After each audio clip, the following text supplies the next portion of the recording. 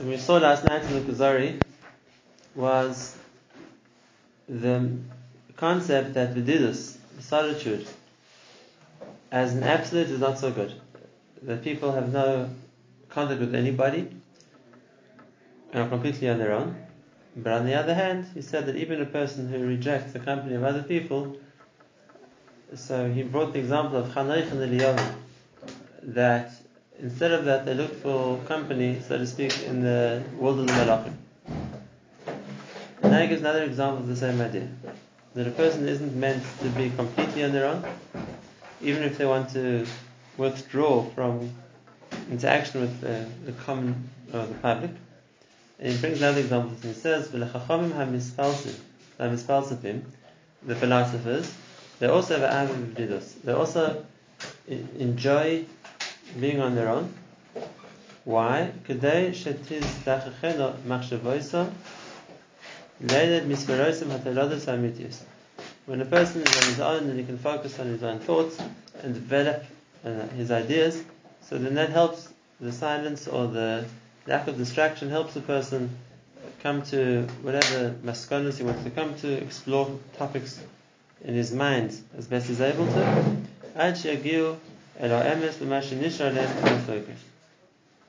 Until they arrive at whatever they consider the emes to be, except for what obviously those areas which are still in doubt, which means he's not going to claim that the philosophers came to an absolute emes.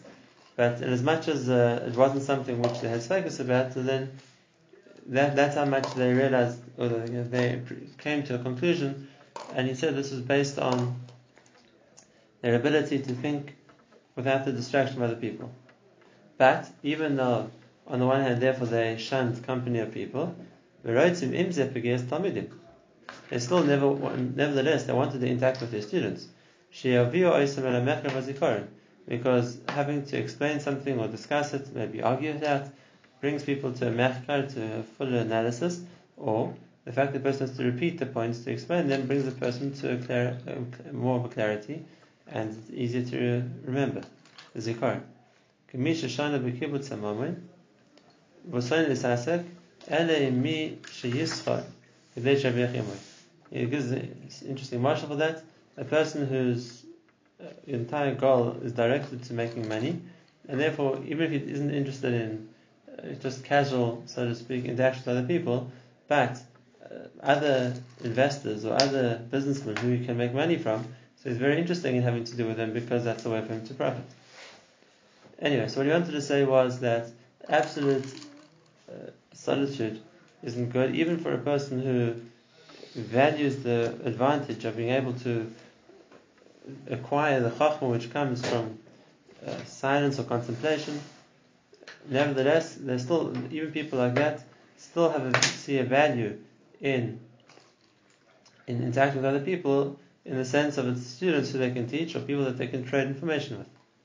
And so this was what the philosophers used to have. Socrates,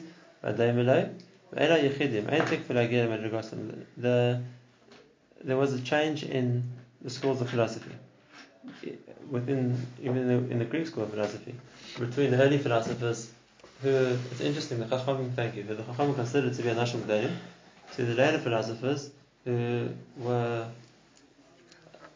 maybe espousing a philosophy which wasn't based in the same depth, or wasn't coming from a point of understanding like there was before. But nevertheless, so he gives us a mashal, and that's that the idea of being completely cut off from other people isn't healthy. And then he says the same thing. Socrates did what? Socrates is the example, because Socrates kept away from the population of Athens of his time. He saw them as being not people who were living a life of chachma, and but nevertheless he had students, and so he didn't completely maintain a distance from people.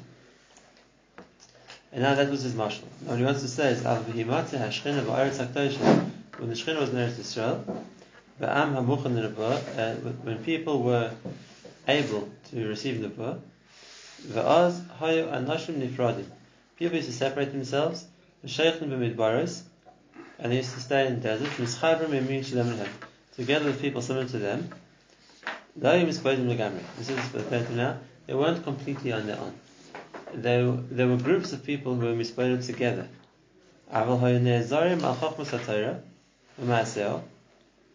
They used to help each other and to achieve either Chachmas HaTorah or those levels of Meisim which bring a person closer to the level of Nevuah. And they could maintain the lifestyle of Kedush and Torah being separated from the general population. And that was the way that people used to try and develop themselves to get Nevuah. Those are called the Bnei Nevi'im. We found a number of times in Nach, specifically in the beginning of Shmuel, about groups of people who were called Bnei Nevi'im. What's the idea of Bnei Nevi'im? It means people who hadn't yet become Nevi'im, but they were trying to get there. They were workmen on getting to the level where they could become a Navi. And he says people like that, they used to separate themselves from the big urban populations. They used to live on their own, so to speak, in groups. He says, but in the Midbaros or places like that, where they could spend their time much more focused on developing the Ruchnius or the Kedusha, which is necessary to achieve Nevuah, which is a Chiddush to us. It's a Chiddush to us because maybe there were Bnei Nevi'im like that. We find groups of them, like it says Shaul. He met a Chevel Nevi'im here and he met Bnei Nevi'im over there. There could have been such a thing, but we find the Nevi'im themselves, at least the Nevi'im whose Nevuahs we have, it wasn't a Mahalach that they got to Nevuah. There were the Nevi'im we know about, Shmuel, Yeshaya, Yirmiyah, Yecheskel. They were involved in the center where Klal Yisrael was. So it's interesting that there was a second track, so to speak, to get Nevuah, which was by separating themselves from everybody and in solitude or in spoilers on their own. That was what they tried to do to develop a level of achieving Nevuah. We have an example of this today. We have something that mimics that today. What are you going to say next? So, but that was only, obviously, to get Nevuah would only be at a time and a place where Nevuah was possible. But he says, V'ach b'zman hazeh, today, of a makam hazeh, in this place, v'am hazeh, and level of Klal Yisrael they are today, v'ein chazayin nifratz. The Nevuah is not an option. The Nevuah doesn't come forth anymore. Im miut ha'chochma k'niya, v'heder ha'chochma hi ha'tivis. And since today there's less ability to acquire that chokhmah, and there's a lack of what he calls the chokhmah ativis. That, in other words, that a person will achieve on his own by being mispoiled. If that's the case today, misha hichnis atzmoi, he knows it be precious. If a person wants to separate himself from other people to live a life of solitude of precious, he has put himself in the position of where he's going to have self-inflicted yisurim and choli nafshi, which basically means emotional distress. And the people will see on him the dalus, so to speak, the weakness or the low level which comes from, like just as a person who's sick would have.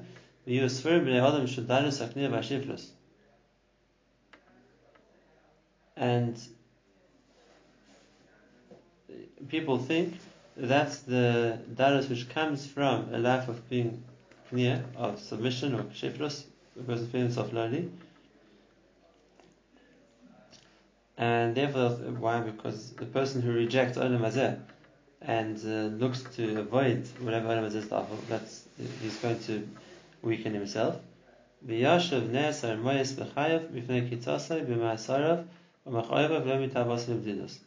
going to happen is he's going to come out despising his life. Why? Because he's unhappy with the self-inflicted, so to speak, isurim he's imposed on himself, not because he is mitavosim, he's enjoying the bedilus. There's no other option. How can it not be like that? Because he isn't davik to the Ara Eloki, which it was in the service, in the group of Nevi'im who were together. And not in the level of Nevi'im. Below Higia, the Chachmas, Shemaspikim, he's asking for him. Lim Tzarev Bam, Shar Chayov, and even the level of the early philosophers who've had a pleasure, who had a tainuk, an areva, so to speak, an enjoyment in the chachma that they were able to discover, he doesn't have that either. And now the Kuzari has said what he said at the very beginning, but he's made it much more graphic. And he said a person who's living a life of precious in order to achieve a life of nubuah. So the enjoyment he has in life is what he's achieving. And therefore, yes, he's gaining something, he feels accomplished, and he has a drive to become a Nabi. And the pleasure or the elevation, the sublime feeling that one feels on reaching Nubuah, that compensates for whatever he's losing or he's giving up on to get there. That's by a Nabi. The Rav Yonah Levi goes a step further, and he says even a person who's living a life of precious in order to, so to speak, come to a certain philosophical clarity or understanding, so then also it's a trade-off.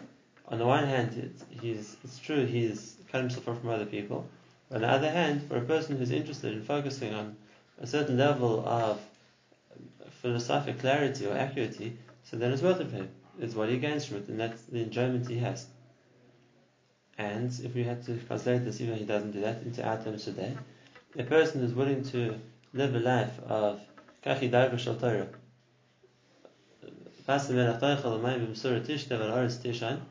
but what makes a life like that enjoyable and fulfilling is Torah Ta'amel. So for the geschmack, for the enjoyment that a person has in understanding Torah or coming to a greater depth in Torah, so he doesn't look at the suffering, he doesn't look at the privation of the physical circumstances he's in, because the enjoyment of the Torah that he's learning makes up for it. Which is a very, very important point. We'll come back to it in a moment.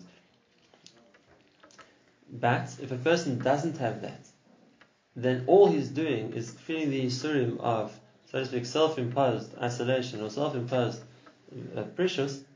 So then a person is going to hate life, not because he thinks it's coming from a point of a darga. The person thinks he's so spiritual that he wants to elevate himself out of this world. Exactly the opposite, because the person's so miserable, and he's got so much he doesn't enjoy here, and there's nothing to do. So then, he's resigned himself to, he'd rather die than live the suffering he's living. That's not a level of ruchnis. It's not a level of ruchnis. A person who's unhappy with the physical world isn't therefore a tzaddik because he's on a high darga. If somebody is depressed, if somebody who's unhappy. The high darga comes from the enjoyment of the ruchnis, not necessarily the disillusionment with the physical. Especially in a case like this, where it's self-imposed. Now, that's an important point, because you see this with Poel. Not because we're Nevi'im today, not even because we're going the route of the philosophers today, but you see this with Poel.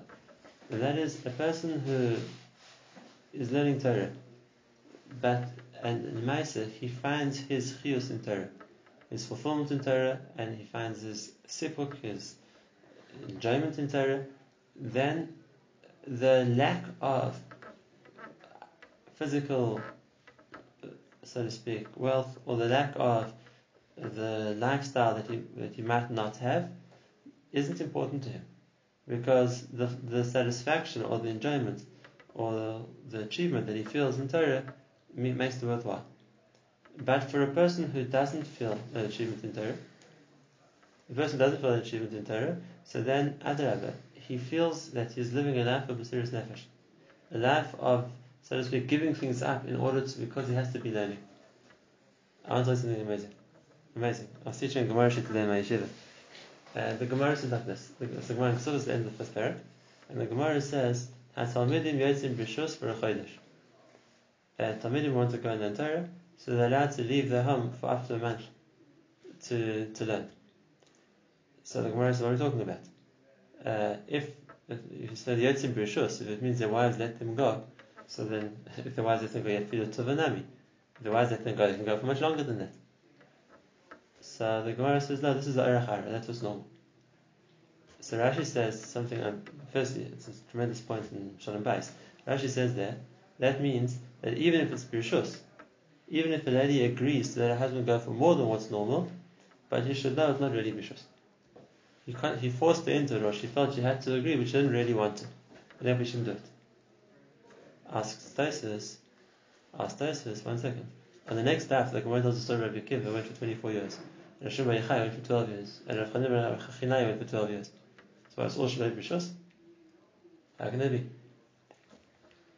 So comes along the Rein Taisus, and he says there's a big difference between somebody who was convinced by her husband to let him go, or somebody, Lashon Taisus, that they smeichim that the husband should go to become Talmidei Chachamim. They wanted that. That's what they wanted lechatchila. So if it's a shayla, that's what they wanted lechatchila, so there's no shaylas. When Rachel married Rabbi Akiva, she wanted him to go and learn. It wasn't here to convince her. That's lechatchila. She said, "No, you're going to learn Torah." So if somebody willingly wants to live that life, then there's no problem. You can go for as long as you want. But if it's a shayla of a husband having to convince his wife to do something which she might not want to do, so then it's only what's considered orech hara, only what's considered normal is it fair to ask for. To ask for more than that isn't really fair. But she agreed. It's not the same thing. When a person wants to do something, it's when a person agrees to something they don't want to do. So I said a story of a Chazon Ish, and it's not much this point. There's a certain Baruch Rabbanu which was called Chazon Ish. I went to discuss a certain shayach with Chazon Ish. Should he get engaged? Should he get engaged? So in discussing the option, he told the Chazon Ish when he met her, he told her that he wants to stay in learning for a long term. And she said to him, yes, it's very important. She's willing to be most nefesh for her husband to learning. And he thought that was a big matter. The Chazon Ish told him, drop the shayach, it's not for you. What's wrong? He said, if a person thinks that having a husband for learning is something they have to be most nefesh for, the pshat is they don't see it as a matter. It's something they'll sacrifice for because they have to, but it's not, they don't see it as something which is a matter. Right? Just to explain the point. Let's say a man would tell a lady, yes, I know, I mean, it's international trade, once a month I have to go overseas to do business, but I'm very successful. She's not going to say, alright, I'll be most nefesh, to let you go overseas once a month because you can make $1 million. If it's something she wants, she doesn't look at it as serious nefesh. And therefore, if Chazon Ish said to this Bracha, if her approach to Torah is something that she feels it's mysterious nefesh to let you do, it means she doesn't understand what the value of learning Torah. Okay, so you don't have to drop the shidduch. But let's take it a step back. Let's take it to the next stage. But so she went to most nefesh. What's the problem? This is the Yisrael Kuzar. For a person who they're happy with that decision, so they made it, they're going to live a life of enjoyment because they're happy with the decisions they made and they feel fulfilled. A person who lives a life which they think is mysterious nefesh means they're be'etzem justifying suffering. I'm living a life of suffering, I'm just justifying it for some reason. It doesn't work. It doesn't work. If a person doesn't feel fulfillment in what they do, then they're going to resent it and they're going to come to hate living. Because they're just forced into a position of suffering. And then, the next stage, like the Kuzari says, they'll think that they want to leave this world because on such a high darga, it's not to the high darga. They're just coming from unhappiness. And that's not the way Oved Hashem is meant to be. Oved Hashem is meant to find the sipuk in his learning, or sipuk in his avodah, and Mimele, he enjoys what he does. He enjoys what he does, and he wouldn't want it to be different. And he doesn't look at life like a burden which is forced to live, even though he's suffering through it. It's other burdens. He approaches it with the same excitement as somebody who would approach life who's looking for the excitement in somewhere else.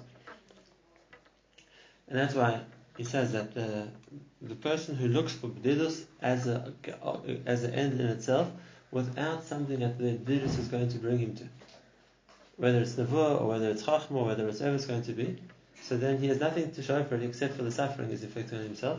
Yes, he's going to come to hate his life, and he's going to think he's in a high dark, and actually he's not. Exactly the opposite. And that's why he says again and again that the idea of b'didus in totality is not a good thing. It's not a good thing because it's more likely to bring a person to a stage of being unhappy than a stage of greatness. And I'll finish this with the point I heard from Revolver many times, and that is the mahalach of avodas Hashem has to be something which a person is not going to resent. Taking on anything which a person is going to resent doing, or it's going to be something which he feels that he's forced to do, or that becomes something that is a serious nefesh. In that sense, don't do it. The loss is worse than what you're going to, more than what you're going to gain from it. When a person gets to a certain darga, so then it doesn't become a serious nefesh to get something up. it becomes obvious because the person does what they enjoy most. And therefore, when it gets to the stage that what a person enjoys is something of ruchnius, then it's obvious. I'm not interested in doing something else. So it's not the mysterious nefesh that I gave it up. It's the fact that I would much rather do different. And I said this before in the Kuzari Shem. I'll say it again. People who think that the way to Avodas Hashem is to deny themselves pleasure. So they're not going to eat things that they enjoy, or they're not going to do things that they enjoy, but after. So they shouldn't enjoy themselves. That's exactly another example of the same idea. It doesn't bring a person to ruchnius. It brings a person to depression. It's not the same thing as ruchnius. It's exactly the opposite. When a person is so focused on his learning that he couldn't be bothered to go eat, he'd much rather carry on the argument than go eat lunch, that's the level of ruchnius where it's overcome the gashmis, and the person won't miss it. It's not like he feels I lost out on something, I was busy, I had other things to do which are more important. And if he has given the option of going out with a friend for a meal or going to hear a shir, and he prefers the shir, then he's not going to feel I'm losing out. That's the way that ruchnius develops. And the same thing, the Bnei Nevi'im, whatever it was, the idea wasn't precious for the sake of precious. It was precious to achieve nevuah, and that made it all worthwhile. Because the enjoyment or the achievement or the ruchni satisfaction that there is in the level which one achieves means one enjoys what he's doing. And that's the difference between the two. The difference between how the world, which you spoke of before, views the hermit, views the parish, and considers it kedusha, and Kuzari explains it's not kedusha, it's just depression. Agav, a person who has a tendency to depression, just for emotionally, will very often work to go this way backwards. In other words, he'll look to try and, so to speak, define depression as a spiritual level. And all kinds of reasons. It's Avodas HaChurban, or it's also Avodas Chayk V'Olam Hazeh, or it's Yiras Shemayim, or whatever else it is, and it's none of those things. It's none of those things. It's coming from a point of an emotional, so to speak, depression or sadness, and it's just looking for a reason to explain it. Just like if a person's OCD and as a result he's always washing until today, we don't say that he's mamish machmer until today. We say he has a problem. It's expressing itself until today. It wouldn't be that. It would be OCD about making sure that he switches the electricity off every day. Right? But the same thing over here. If a person has a problem, that they're depressed, that they're miserable by nature, so they're going to look for a spiritual thing to, so to speak, malbish it on, to justify it or to explain it with. That's not where it's coming from. That's an excuse. But the result's not going to be spirituality. The result's going to be living a life, or like he says, with suffering and affliction. So that's he said. Is there never a